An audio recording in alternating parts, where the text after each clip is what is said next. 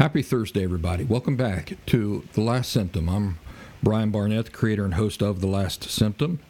So nice to have you back with me again this week. It's raining here where I am, so that might get picked up on the old microphone, but I think it just adds to the ambiance, don't you? Got a lot of interesting things to talk about this week. In fact, this might turn out to be a bookmark episode, meaning that this might be an episode that you'll want to bookmark and come back to from time to time, because we're going to do a review of many of the laws and principles of emotional health as we've talked about them over the past 6 years. And so this might be a really nice episode moving forward for you to come back to and review, just to refresh your memory on some of these things. And then scattered throughout the program, we're going to discuss some other things as well, other interesting things. But we have to do the disclaimer and the music that opens the show, so let's get that out of the way. Don't go away. I'll be right back. I'm Brian Barnett. I'm just a regular guy. I'm not a doctor. I have no legal license in any field of psychology. But I did live a large part of my life with borderline personality disorder unknowingly. And I really did rid myself of the disorder completely and permanently. Through that, I've become an expert on issues involving emotional health. I accept no responsibility whatsoever for your feelings, thoughts, behaviors, decisions, and actions, including your decision to watch or listen to this show at all. But I do hope you might benefit yourself from the insights I share.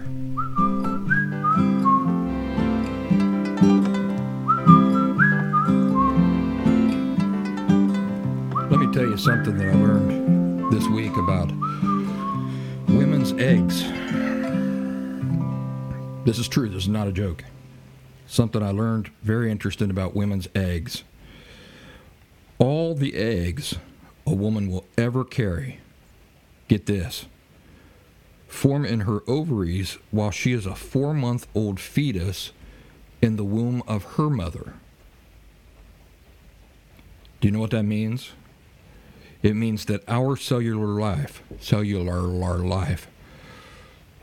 as an egg, begins in the womb of our grandmothers. That's right. Each of us spent 5 months in our grandmother's womb. And she, in turn, formed in the womb of her grandmother. That is something that blew my mind this week, and I can't stop thinking about what that means about life as I know it. Proverbs 24:10 says that if you become discouraged in the day of distress, your strength will be meager. Have you ever been discouraged? Can you attest to the truthfulness of Proverbs 24:10? Has it ever been hard to get out of bed? Have you ever put things off? Have you ever moped around due to discouragement? Well, we're going to talk about something today that is even worse than discouragement. That's a little bit later on in the program.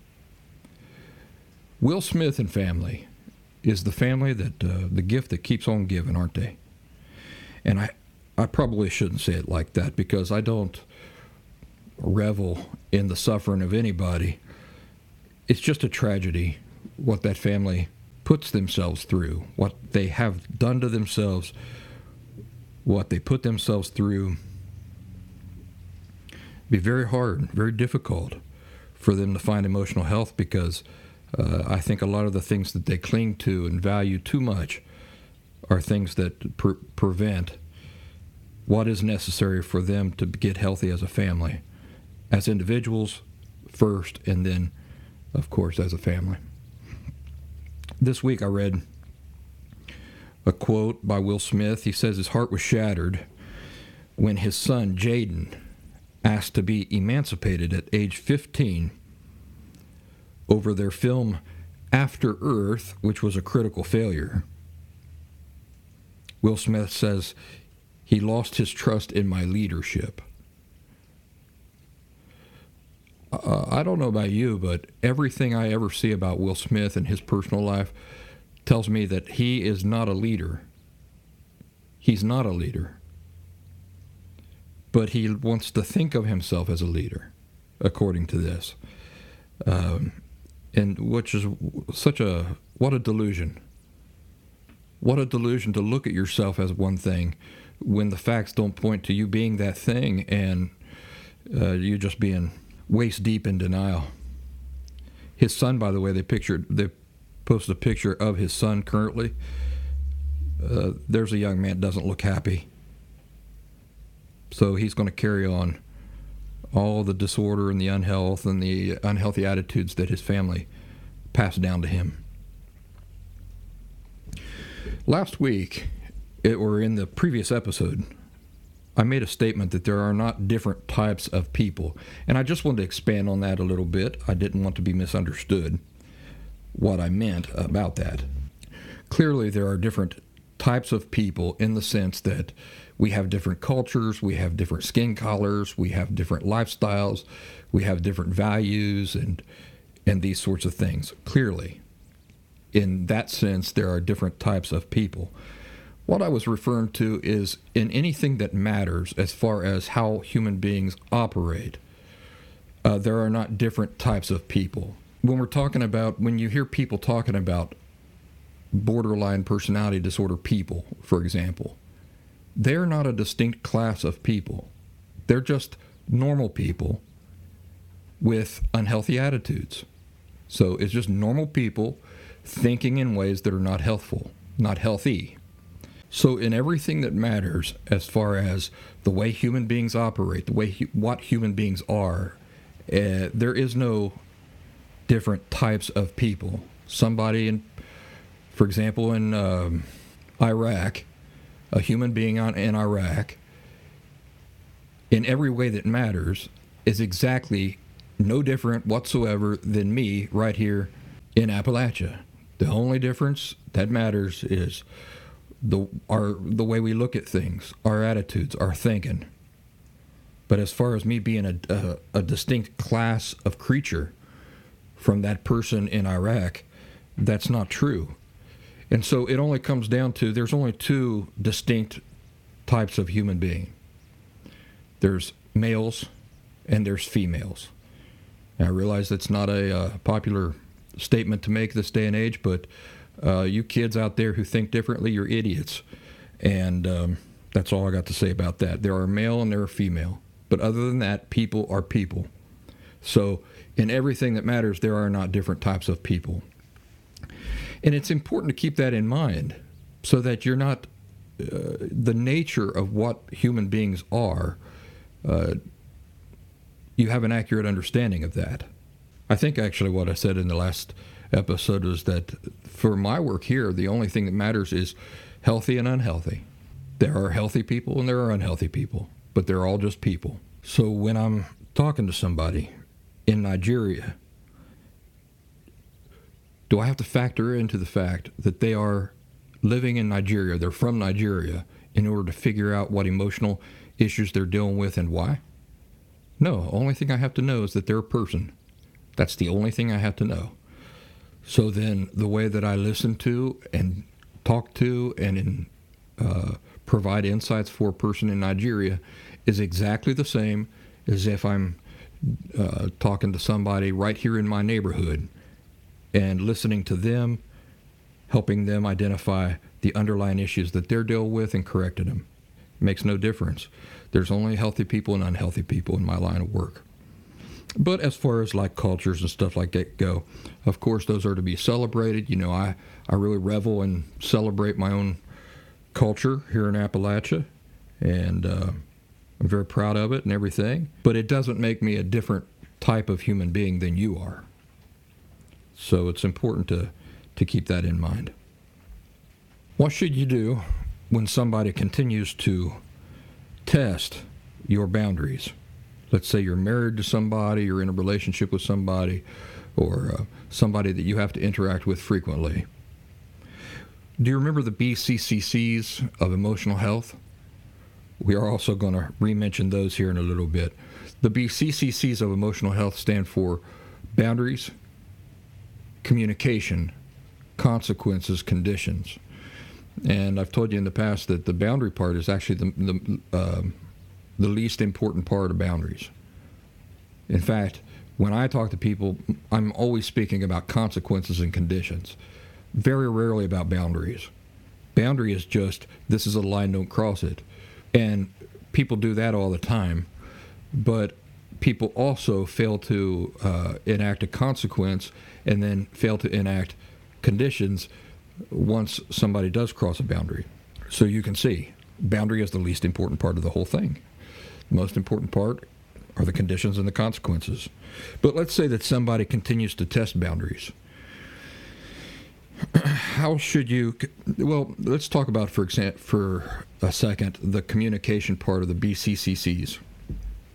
I've told you that when you're going from a situation where you have not been holding people accountable for ignoring boundaries, and now you're trying to adopt that healthy lifestyle into your way of life, that communication is important. In other words, it's not fair to decide, for example, that, well, I have a boundary that you can't call me cracker, all right, just as an example.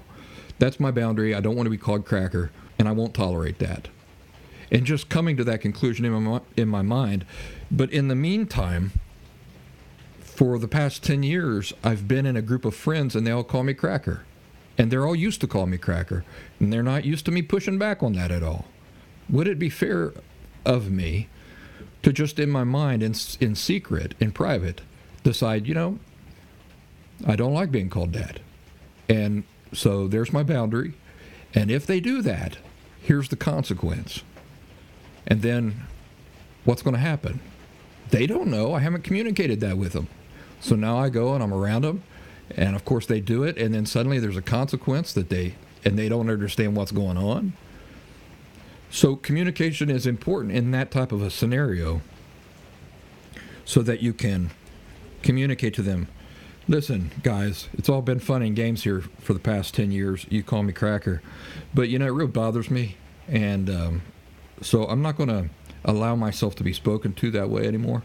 And then communicate, I'd like you guys to respect my wishes. But if it continues, then what do? You communicate what the consequences will be. I won't hang around you guys anymore if you keep calling me cracker. So then in that case, you can see how communication is very important.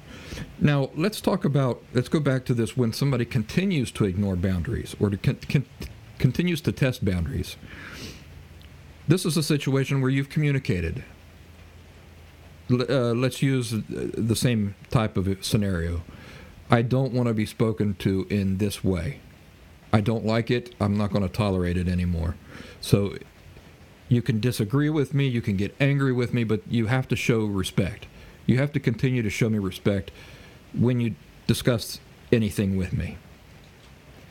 And you've had that discussion, and you've talked about consequences, like I will not tolerate that.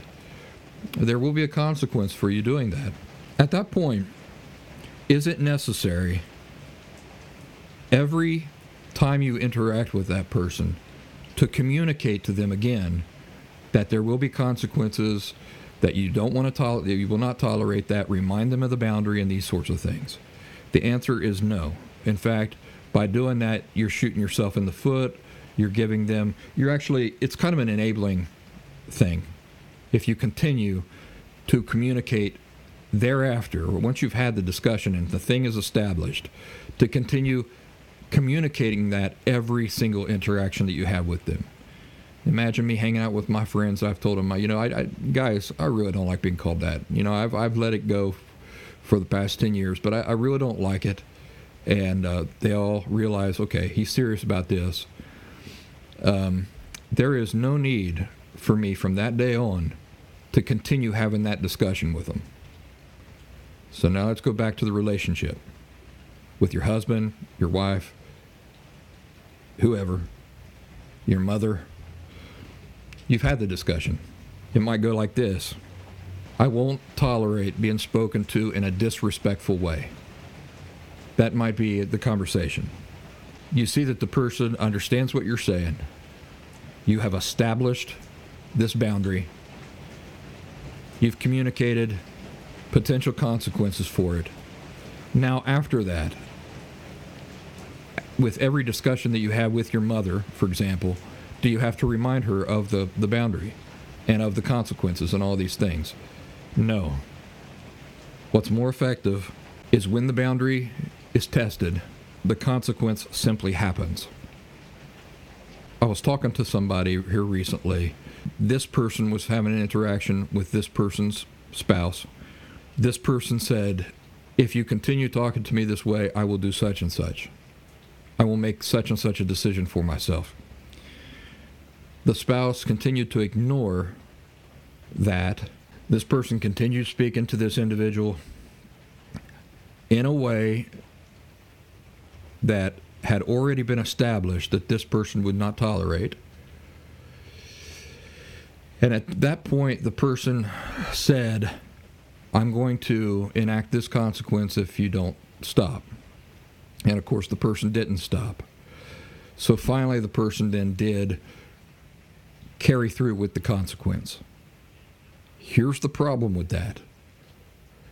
The unhealthy person, the unhealthy partner, knew that they were testing and violating a boundary already. The person who's trying to do things in a healthy way, by having that conversation again, by communicating that again, was allowing the unhealthy person to know that they're already violating the boundary. The unhealthy person then continues violating the boundary. Consequence is stated. The person decides they're all right with that consequence. That person, the unhealthy person, has time to figure out for that person's self whether or not they mind that consequence and how they will handle that consequence. So this does not in any way mimic real life. Let me tell you what I mean. I walk into a grocery store and I there's a woman in the grocery store. I don't know her. She's been over looking at a bottle of spaghetti sauce. And I just walk up behind her and I grab her butt. What happens in real life? In real life, the consequence is swift and it happens immediately, doesn't it? The lady does not turn around and say, listen, that's a boundary that I live with, and the consequence of it is that I'm now going to smack you. Does she? If she did do that, think about how ineffective that would be on me, the smack. Now consider the real world, the way consequences play out in real life. I walk in, I grab the lady's butt, she turns around and knocks the snot out of me, knocks my face into next week. It happens so fast. Do you think, moving forward, that I'm going to think twice before I just reach out and grab some girl's butt that I don't know in the grocery store? You better believe it. In most cases in real life, when we cross a boundary, we suffer an immediate consequence. And it is not communicated beforehand because it's our responsibility already to understand that if we do a thing, a consequence like that will happen. So I don't know if I'm making a lot of sense this week. My brain's not working today. But what I'm simply pointing out is that there's a difference between communication being required in a situation where boundaries need to be established. But in most situations, boundaries are already established. And if they're not, it's because somebody has been shielded from consequences for too long. Somebody is shielding that person from consequences. Otherwise, they would know. So you folks living in unhealthy families or being in unhealthy relationships and those sorts of things, you have that discussion. You do the communication part of the BCCCs. But once a thing is established, you do not have to keep talking about it. What should happen instead is that a consequence simply has to happen without any warning. And I'm not talking about physical abuse, by the way. When I use that example in the woman in the grocery store, I'm not suggesting that should be one of your consequences. I'm just saying in real life that would be the consequence. That and legal action, and probably I'd get arrested for assault and all sorts of things. So What I'm saying is that your consequences, which, remember, have to be decisions you make for yourself. They can't involve some decision that you make for the other person. They have to be within your power. And what that means is that the consequence has to be a decision that you can make for yourself. Like, I'm not going now to, those vacation plans we had. I'm not going on that vacation with you. I know that I said I would, but that was conditional on you continuing to treat me with respect. And you haven't been doing that, so now the vacation is off. I'm not going. You can go. I'm not going. How about being stuck in a car? Somebody's driving you nuts. You're driving. Should you say, if you've already established that you will not tolerate being spoken to in a certain way or having arguments in the car because it's dangerous, should you then in the car warn the person, I'm going to pull over. I'm going to pull over and get out? No, you shouldn't. The consequence should simply happen. That is the most effective consequence that can happen. Because the person will cross the person will learn. The person will learn. They will only cross that boundary so many times. Now, the next time, what I'm saying is that you should simply pull the car over and get out. Rather than explain yourself or anything like that. It has already been established you will not be spoken to that way. There will be a consequence. So, if a person ignores that consequence, then you should just pull the car over, take the keys, get out. Take a walk. They will learn. And when they don't have any warning that the consequence that they've tiptoed up too close to the boundary and now a consequence is going to happen, believe me, they will be more careful about approaching that boundary in the future. If this occurs enough, the effect will be that the unhealthy person will begin treading more carefully and making a greater effort to stay away from the edge of that boundary. I'll tell you, the rain sounds so nice out there, but I don't know whether you can hear it or not. It's so loud. It's actually affecting my ability to hear myself, so I feel almost like I'm yelling into the microphone. Let's get into this discussion about healthy laws and principles, or the laws and principles of emotional health, as I often refer to them.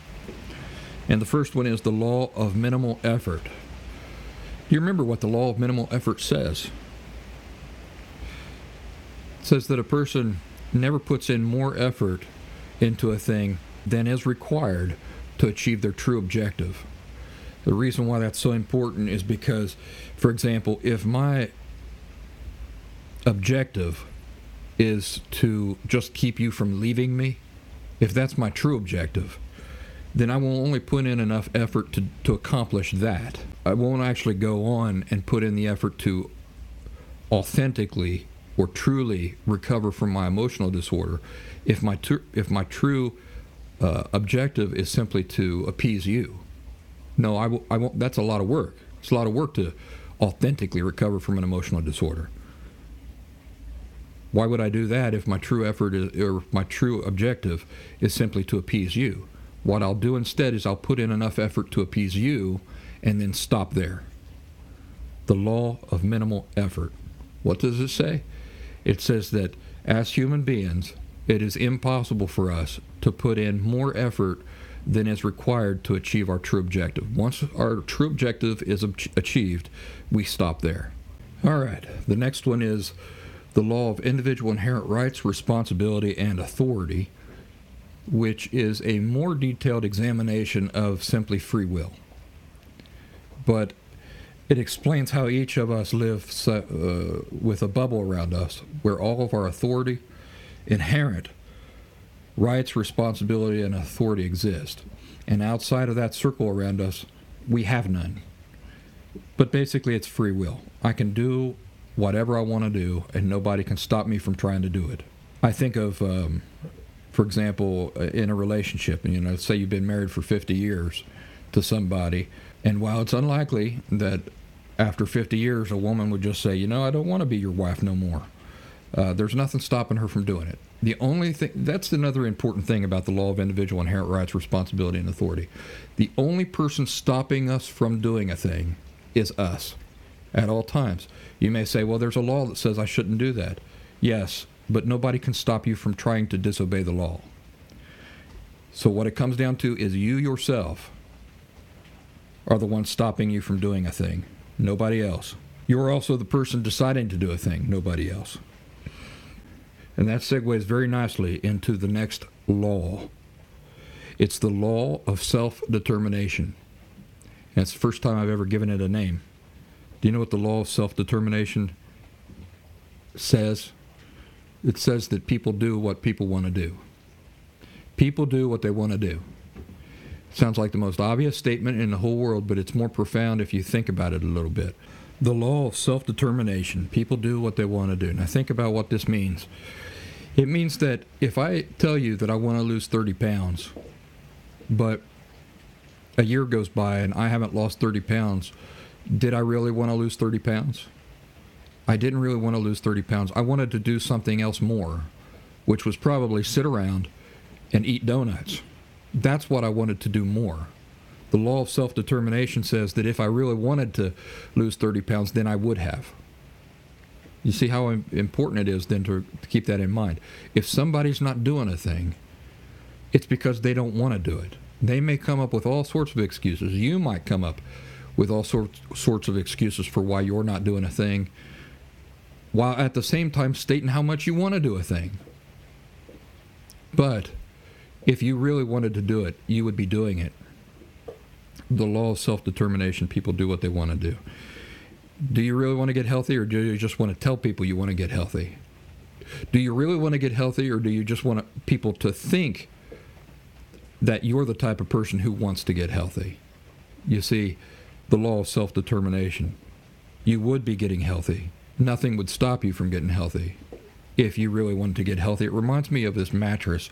I might have told this story before. My friend Jeff was helping me move. This is years ago.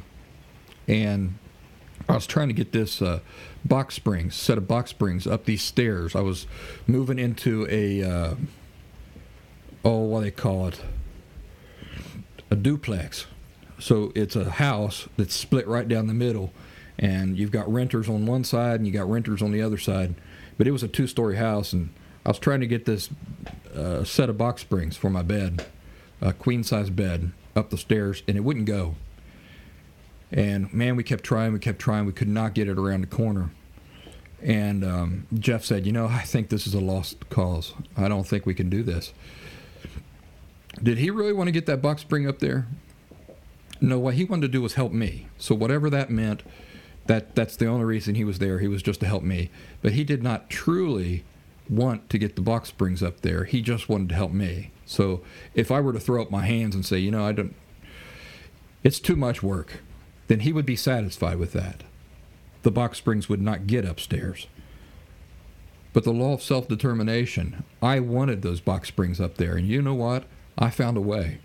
I went and I got a hammer, and I tapped on those box springs on the frame of it until the frame, I had pulled enough nails and that sort of thing so that the thing then just kind of collapsed.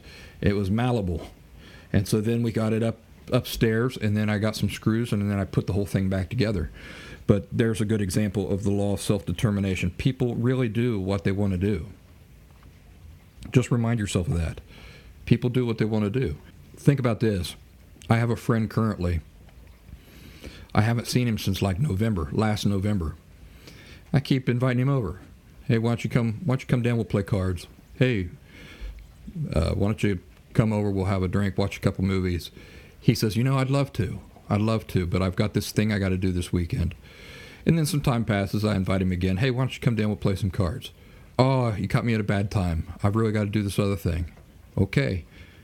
A few more months pass, I call him up or I send him a message. Hey, why don't you come down this weekend? Oh, I've got to be doing this other thing. And I tell myself, the law of self-determination, people do what they want to do. If he wanted to be here, he would be here. He doesn't want to be here. And so, I want to give him the benefit of the doubt and continue extending invitations over a period of time. But eventually, I will just accept the evidence that he's got other things that are more important to him than coming down and spending time with me. So the law of self-determination, that's a new name that I've given it. I used to just discuss it as people do what they want to do, but I thought, it needs a name, and that name is the law of self-determination.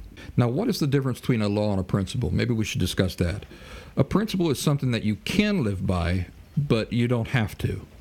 It's just that your life would be greatly improved if you did live by the principle. A law, on the other hand, you don't have a choice. With a law, we are all bound to that law, whether we know it or not, whether we like it or not. So this law of self-determination, you can't escape that. That is a natural part of being a human being. If you want to do something, you will do it. On the other hand, if you're not doing a thing, it's because you don't want to do it. That's a law that we're all dealing with as human beings. The next one, the law of genuine attitude reflection, also a law. What does the law of genuine attitude reflection say? It says that my natural behaviors cannot betray my true underlying attitude about any given thing. So think about like parents who say that they love their kids, but the way they treat their kids is contradictory to love. The law of genuine attitude reflection says that their attitudes, their true attitudes toward their children, can be seen in their natural behaviors, their natural dealings with their children. One will not contradict the other. If I think that, I've used this example to death about dynamite. If I think that if I truly believe that dynamite is dangerous, if that's the true attitude I live with about dynamite, you will not see me walking around juggling it or just tossing it around all willy-nilly, because that would be contradictory. It would contradict that attitude, wouldn't it? Instead, what you'll see is me treating dynamite very gingerly, being very careful with it. Hey, telling you, be careful around that. Then you see that the true attitude that I live with about dynamite is being mirrored perfectly in my behaviors, the way I manage myself around dynamite. The reason why the law of genuine attitude reflection is so important is because people say lots of things. We tell ourselves lots of things. Will Smith likes to think of himself as a leader, but when you look at his attitudes, when you look at his behaviors and stuff like that, the true nature of his family, the way his wife just walks all over him, the way his kids just walk all over him, you see, his management of that situation contradicts what he says he thinks. He thinks that he wants to think of himself as a leader, but we know that he does not view himself as a leader. If he did, he would be behaving like a leader, and he doesn't. The best he can muster is kind of this artificial display for the world that he is a leader, like right in his movies. He's acting as a leader, but that's not the way he views himself inside of himself for real. Otherwise, that would be shown in the way that he interacts with his family. Okay, the next thing is metonymy. Y'all remember what metonymy is? That's where we take something, the kind of this abstract notion of something with authority, and we personify it. So a good example of that is the White House issued a statement. That's metonymy. The White House can't issue a statement. It's a building. So somebody inside the White House had to issue that statement. The White House could not do it. And you see this all the time. You see it, for example, science says that one of these days we might be able to fly faster than the speed of light. No, science doesn't say that. Science doesn't say anything. There might be some scientist out there who says it, but science is not a person. It can't say anything. So that's called metonymy. We got a bunch of these to get through, so let's pick up the pace a little bit. Entropy. Entropy. We talked about this not too long ago. Entropy is in the natural world, the natural world's tendency to go from order to disorder. In order for entropy to be halted or reversed, somebody has to be giving a thing constant attention. For example, imagine your house. If you were to just leave your house and abandon it for 5 years and come back to it, what would you find? You'd find all kinds of problems, wouldn't you? You might not even be able to see your house because it might be so overgrown with trees and weeds and vines and those sorts of things. That's entropy. The reason why our houses don't end up that way every year is because all year long we're attending to, right? We're attending to our homes, and our small bit of activity around the house year by year keeps entropy from happening as fast as it would like to. That's entropy. But I've talked about entropy as far as in your personal life. In society, we see entropy happening. Society is not getting healthier every year. Society is getting sicker every year. And anybody who would argue against that is in denial. Personally, each one of us individually, we have to do maintenance on ourselves. Otherwise, entropy would occur. That's true with our emotional health. It's true with our physical health. It's true with our spiritual health. It's true in all aspects of life. Even my hair, I have to give it attention about once a month or so. Give myself a haircut, depending on how short I cut it the time before. But that's entropy. Everything goes from order to disorder, and we're seeing that in society today. When you think about how many unhealthy people are out there compared to healthy people, today there's more unhealthy people than there were probably 200 years ago. Why? Because of entropy.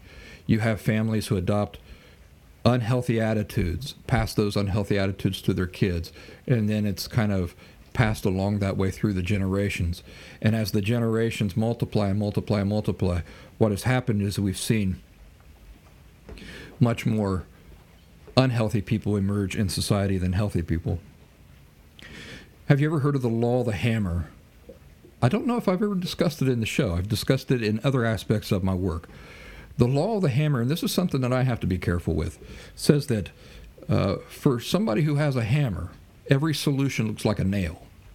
So, for example, if you are a scientist, since we're picking on scientists today, if you're a scientist and you look out at the world and you're trying to come up with solutions for, or you're trying to come up with explanations for problems and solutions to problems, then the law of the hammer says that you would be inclined to look at everything through a scientific lens, right? So there's got to be a scientific explanation for every problem.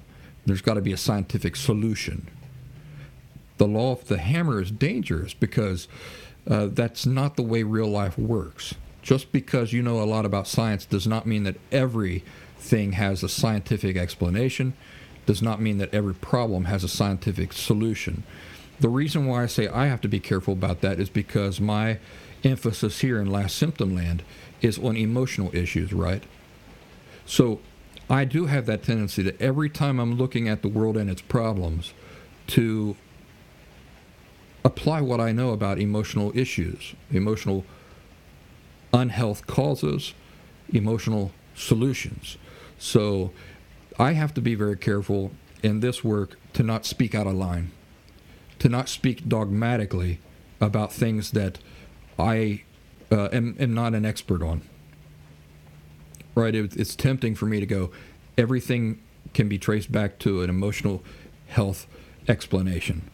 And that's not necessarily true. The law of the hammer. Keep that law in mind as you go about your life, and make sure that you're not looking at everything and thinking that just because you know a lot about one subject, then that subject or that topic or that category of thing explains everything and solves everything. We talked about discouragement a little bit earlier. We quoted that scripture from the Bible, and I told you that we were going to mention something today that is even worse than discouragement. It's disillusionment. So that's the next entry in our list of laws and principles of emotional health. Disillusionment is the greatest enemy. Not discouragement, not making mistakes, not failures, not what people might think of us, but disillusionment is the greatest enemy. I've told you many times it's a killer. It pulls the rug right out from underneath of you. It makes you lose faith and trust in everything. And once you've lost faith and trust in everything, then you are unwilling to invest your time and energy and effort into anything. Disillusionment is the greatest enemy. The next entry is suppliers or deniers. Suppliers or deniers. Unhealthy people view everybody as suppliers or deniers of their wants and needs. The next on our list is calm assertive versus passive aggressive communication behavior styles. Calm assertive versus passive aggressive communication behavior styles. Remember, calm assertive communication behavior style is the kryptonite for passive aggressive communication behavior style. Now, I'm not going to go into detail about all of these laws and principles. I'm just highlighting a few individual ones as we go through them. If you're curious about knowing more about the laws and principles that we mentioned here that we don't go into detail about, then you might want to go back to search through the bank of episodes of this show, or even better, enroll in the Last Symptom Fundamentals course over at thelastsymptom.com. That's that 2-week intensive fun course, video course, pre-recorded video course, and we discuss almost all of these things in great detail in that course. The next on the list of healthy laws and principles, a lot can happen in a year. A lot can happen in a year. A lot of change happens in a year. A drop in a bucket, let's say you got a hole in your roof at home, and it's the rainy season. So you put a bucket down on the floor to catch those raindrops. And it's just one raindrop, bloop, bloop. You say, well, that's not a lot of water at all, is it? What happens when you leave and you come back 5 hours later to that bucket? It is amazing. It is amazing how full of water that bucket is, ain't it? Well, think about that in your life. A lot can happen in a year. The reason why it's important to keep this principle in mind is because if you're discouraged, you don't feel like you're making any progress day by day, it's something you can remind yourself, it's a truth you can remind yourself of to pull yourself up out of discouragement.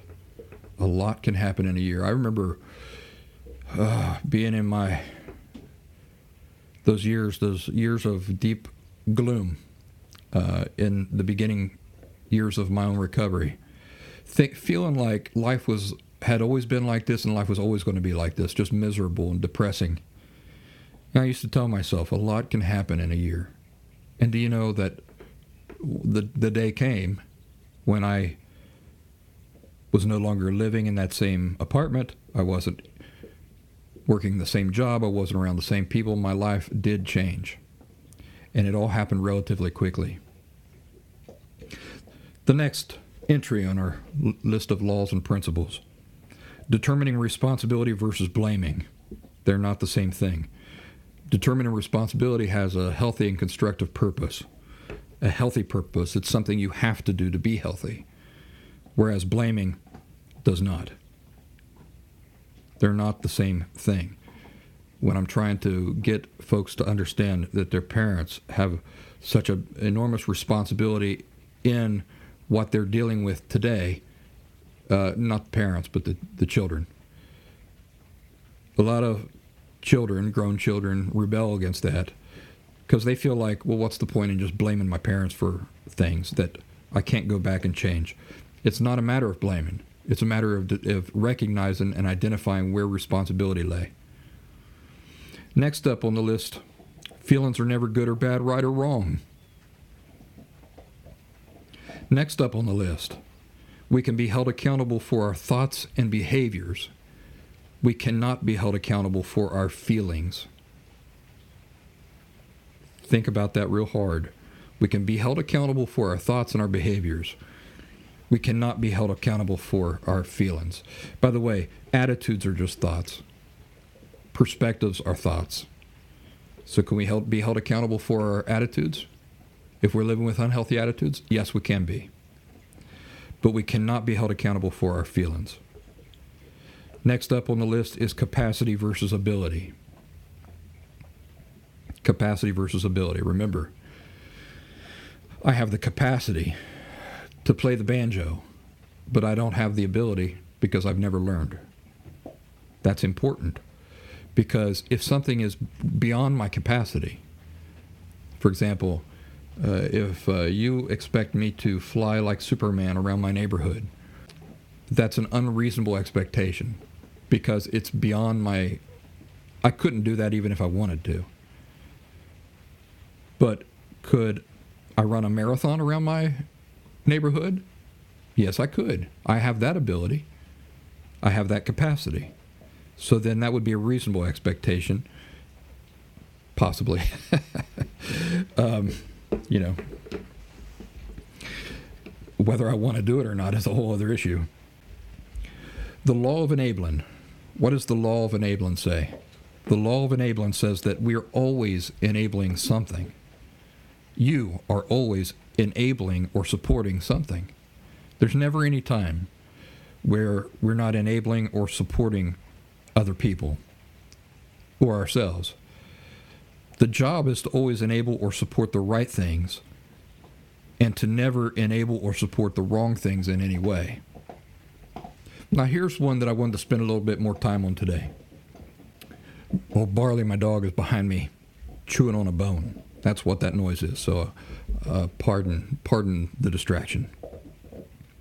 I don't want to take it from him because then he'll just find something else to do. The law of distinctions. This is the one I wanted to spend a little bit more time on. The law of distinctions is important. The law of distinction says that just because things may have a connection does not mean that they're the same thing. You see, people equate things as being the same when they're not the same. We do this when we're unhealthy, for example, when we view the things we do as being exactly the same as what we are, who we are. So, for example, if I make a mistake, do I hate simply the mistake that I made if I'm unhealthy? No, I hate myself because of the mistake. You see, it's not making a distinction. It's not making a distinction and separating those things the way they're supposed to be separated so that I can hate the one and still love the other. How about terms like, he's a narcissist? That is not distinguishing the person from the emotional disorder that the person is living with. It's equating them as being exactly the same thing, as being indistinguishable, when you say that somebody is a narcissist. This goes back to that conversation about there not being different categories of human beings walking around. There are no such thing as narcissist people, like they were born that way. There's no such thing. There's just people with healthy or unhealthy attitudes. A narcissist is simply a person living with unhealthy attitudes. That's it. So it is not proper to call people a narcissist or a borderline. This is not proper, because it does not properly distinguish the disorder that they're dealing with from what they are. Another example of this is like people who claim to be religious being the same as the Bible. So, for example, if you have an aversion to religious people, you then looking at the Bible critically as if the Bible and these people are equivalent.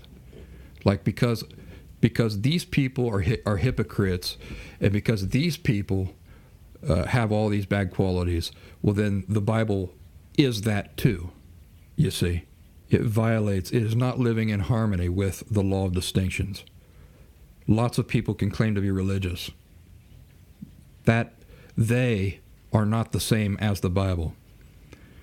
It's not even the same as having religious beliefs in general, right? So that's something to keep in mind. How about a gay person? A gay person. Again, this is important to keep in mind, that there are no such things as different categories of people walking around. There's only people. So when you look at a person and you view them as a distinct creature, like a distinct human being, like they are different than many other human beings, then you're viewing the person as being exactly the same as their sexual desires. And they're not. It's simply a person with sexual desires, with sexual leanings. About a doctor, you view a person as a doctor, right? We call what is he? He's a doctor. Fails to distinguish that the person's job is different than who and what they are. You see, doctor describes a superficial temporary state. But in our society, many people don't view doctors that way, do they? They view somebody that once they become a doctor, that's what they are inherently. Is it important to make a distinction? It absolutely is. Every day, all the time. Doctor describes a temporary superficial state, not an inherent permanent reality. What is the permanent inherent reality, or the inherent permanent reality? He's a person, that is to say, he's a human being, and he's a man, or it's a person and it's a woman. Those are inherent permanent realities, not temporary superficial states. How about science being the same as scientists? As if the two are indistinguishable and inseparable. I just saw a video this week of a politician in front of Congress, sitting in front of Congress, saying, talking about science shows us this, science says this, science has proven this, and he was speaking to the Congress in using these terms that stood out to me, because I said, I know what he's doing. I know what he's doing. It occurred to me during this discussion that science can't show us anything. Science can't say anything. Remember metonymy? It's like saying that carpentry went out and built a house. How did that house get there? Well, carpentry built it. Really? Yes, carpentry built that house. Have you noticed that we don't talk like that when we're talking about things like carpentry or artistry, right? Hey, who did this painting? Artistry did that painting. Artistry did it. Oh, wow, that's amazing. We don't talk like that, do we? When we're talking about things like artistry, carpentry, linguistics. Right? Who's going to be interpreting for me today? Linguistics will be. Linguistics will be coming to the hospital and interpreting for you today. We're translating this book for you. Who? Linguistics. We don't talk like that, do we? So why do you suppose that scientists do talk that way about science? Why do you think scientists and people out there who are not scientists, but that's their religion, why do you think they would talk in that way about science? Science says, science has proven, right? Is that different than who built this house? Carpentry did. Carpentry built that house. Think about why they might do that, why they might refer to science instead of scientists. Can science do anything on its own? No, it can't. It's simply a field of study and a discipline. It's scientists who research, come to conclusions, do things, and explain things. But notice that in all of these areas, carpentry, artistry, in all of these areas, by not making these distinctions, by equating two things as being the same when they are not, they have a connection, but they're not the same thing. What is accomplished is that the true nature of the thing becomes hidden. So again, I'll ask you the question, why do scientists and people who view science as their religion, instead of saying a scientist explained this thing or a scientist discovered this week, they say science itself said, and science itself discovered a thing? Why do they talk like that? Why do elites talk about science and scientists as being indistinguishable from each other? Well, I've kind of already alluded to it. It's because science is their religion, whether they know it or not, whether they would acknowledge that or not. It's their religion. To talk about science as an abstract, infallible, immaterial force or entity makes it impossible to argue with. You see, only a heathen would dare argue with an all-knowing immaterial entity. But what about scientists? The people. See, that word paints a much more accurate description of who is claiming a thing, or of how a conclusion is being reached, through whom a conclusion is being reached. A scientist is mortal and fallible. So do you see that in order to attempt to distance themselves from any notions of fallibility, to make it impossible for anybody to argue to the contrary or to do their own thinking, these people always refer to science rather than to scientists. Science says this, science discovered, science shows us. Anthony Fauci famously said, "I am the science." Why would he talk that way? Because he views himself and wants everybody else to view him as simply a vessel through which this abstract, infallible, immaterial force or entity operates. People make mistakes and can be in error. Abstract, infallible, immaterial forces cannot be. So is it important to make distinctions? Yes, it is. All the time, every day, all day, in big ways and small. Remember, even the people that you're going to for help, therapists and psychologists and those sorts of things, don't allow them to speak to you as though science says, research has concluded, those sorts of things. If they can't do their own thinking and accept responsibility for the conclusions they themselves have reached based on what they have studied and read, then you probably don't want a person like that trying to help you become healthy, because they're not practicing things that are required themselves in order to be and maintain emotional health. Next up on our list, shame is the only emotion that has no constructive purpose whatsoever when applied to people or our own selves.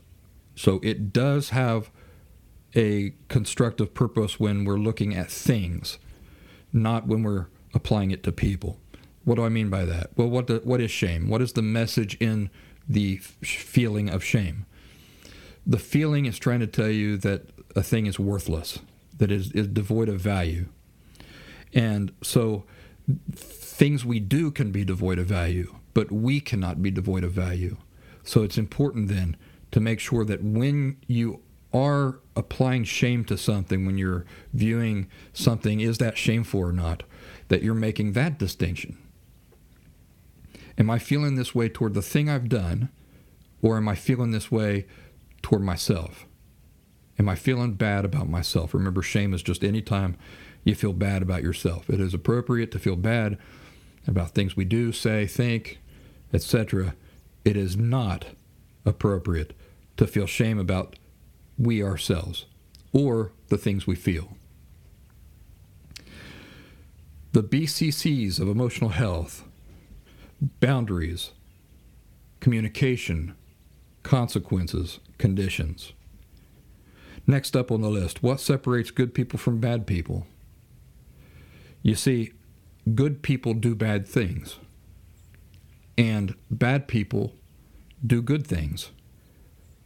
So what determines if a person is good or bad must be based on something other than merely what people do or don't do. Next up on our list of healthy laws and principles, the law of genuine motivation. Do you know what the law of genuine motivation says? It says that it is impossible for us as human beings to tap into or maintain genuine motivation toward any effort or objective that we perceive as being impossible.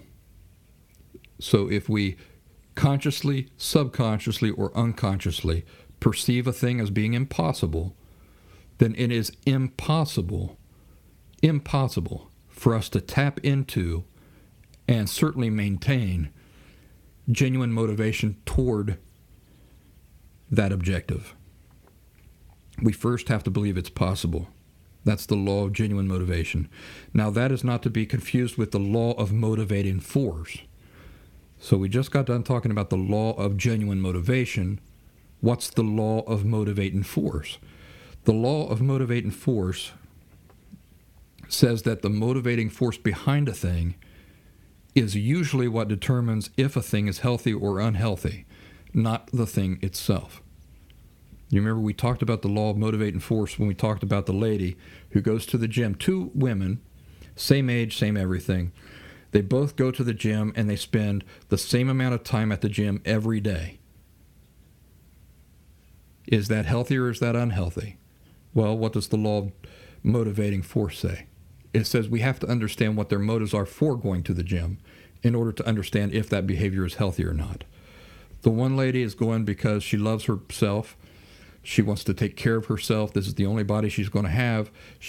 And she loves life. So she wants to be as healthy as she can so that she can enjoy it to the full for as long as she can. The other woman believes that her value is based on how good she looks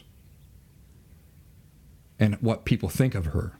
If lots of people think she's gorgeous and beautiful and everything, then that gives her a sense of superficial and fleeting value, but that's the only way she can experience it. Therefore, she's going to the gym because she's being motivated for those reasons. It's the law of motivating force. What is the motivating force behind a behavior? That's more important than the behavior itself. Next up on our list, failure to fulfill a responsibility leaves behind a vacuum, a debt. Failure to fulfill a responsibility leaves behind a vacuum. And what do you know about nature and vacuums? It's that nature abhors a vacuum. We don't want to leave vacuums. How do you bring things back into balance? How do you fill a vacuum when a responsibility has not been lived up to? How do things come back into balance? Consequences and conditions. So failing in a responsibility is not the end of the world because the consequences and conditions can bring it back into balance. It can fill that vacuum. Next up on our list, relationships or contracts. Relationships or contracts. Now, that applies to all relationships. Even a guy on the park bench at the local park who I decided to get into a conversation with. The moment I decide to do that, I'm signing a contract. I'm getting into a relationship with the person. There are different degrees of relationships, but we're talking about all relationships are a contract. The blind faith amnesia effect, you know what that is? That's where you read, for example, in the news, you're reading the newspaper, and you're an electrician, and there's an article there about something in dealing with that field of work.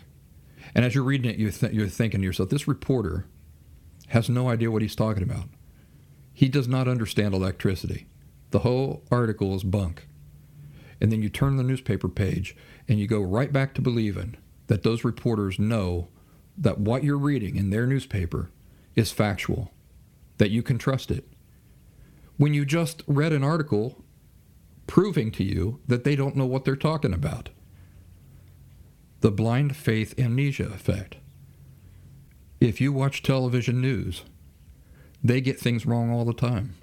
Every time I turn on, I don't watch television news. It's not the way I get my news. But every time I do turn it on, or I'm flipping through and I see something, they're stating something that is just absolutely factually incorrect. Why do they even still have a business? Like, why are there still even news channels? Because lots of people are watching them. And what are those people doing? They're victims of the blind faith amnesia effect. They see the reporters on there say something that is just absolutely factually wrong, reveals how much the reporter does not understand the topic he's talking about or she's talking about. But they keep watching, and once they switch to a different topic, they forget. And they go right back to fully trusting the information coming off their TV screen. Next up on our list, healthy forgiveness can only happen when conditions are met. Healthy forgiveness in the sense of extending forgiveness to somebody else. Remember, that's something for somebody else, not for you. Can only happen when that person has met conditions. Why? Because voluntarily meeting conditions is what? What is required for healthy forgiveness? The person who committed the wrong has to demonstrate, not just express, but demonstrate genuine remorse. What happens when somebody voluntarily meets conditions required for forgiveness? That is a demonstration of remorse. What's the most important condition for extending forgiveness to somebody? That they first demonstrate genuine remorse. So see, you're doing them a favor by expecting this of them and holding them to this condition. I want to extend forgiveness to you, but you have to meet certain conditions. The person does that voluntarily, and what have they done? They've demonstrated remorse. Now they qualify. Healthfully, I should say. They healthfully qualify. You have adhered to the healthy laws and principles. You have now contributed to a healthy outcome. You now maintain your emotional health. Next up on the list is extending forgiveness versus letting go of resentment. I just kind of alluded to that. When people in general speak about forgiveness, they don't understand they're talking about two entirely different things. They're using one word to refer to two distinct, completely different things. One is extending forgiveness to another person. The other is letting go of resentment. Even the Bible uses the same word to refer to both of these things. Extending forgiveness to somebody, that is to say, to consider a debt paid is what it is. And then the other thing is letting go of resentment. One can happen without the other. They don't have to, both things do not have to happen. So for example, I can extend forgiveness to you in the sense that I'm viewing a debt paid, and I can cling to resentment at the same time. Or on the other hand, I can let go of resentment, but not consider a debt paid. So I'm not extending forgiveness to you for you, but I'm letting go of any resentment any resentful thoughts that I have about it. So they're not the same thing. And when I talk about forgiveness, I'm talking about extending forgiveness to somebody else, viewing a debt paid. When I'm talking about the other form of forgiveness, I will not use the term forgiveness. I call that letting go of resentment.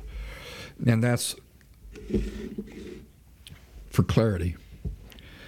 For clarity, because remember that many things in recovery require a very subtle adjustment in thought. And so in order for me to help others make these very subtle adjustments to their thinking, it is very, very important for me to make distinctions, right? The whole conversation keeps coming back to distinctions, making distinctions. Next up on our list, forgiveness versus acceptance. So think about this: forgiveness versus acceptance versus letting go of resentment. Do you understand all three things clearly? Can you distinguish between them clearly? Can you understand when, in which circumstances, which one applies? Might be something to think about, or enroll in the Last Symptom Fundamentals course. And finally, getting off the merry-go-round. Getting off the merry-go-round. I'm not going to go into detail about that, but I'll just leave it there with you guys. And if there are any of these, again, that you'd like more information on, be sure to look through the bank of episodes of the Last Symptom podcast. Join us over there on our online community, thelastsymptom.locals.com, or you can download the locals.com app from the App Store and just search for The Last Symptom by Brian Barnett within. We do live streams there within the group on Mondays.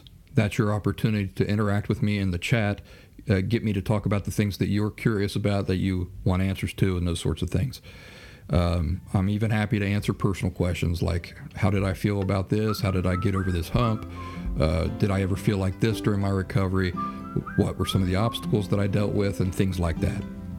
Ladies and gentlemen, it's the weekend coming right up. I hope you guys do something nice for yourselves and take care of yourselves. Be good to yourselves. This is Brian Barnett signing off. I'll see you guys in the next episode, all right? Take care.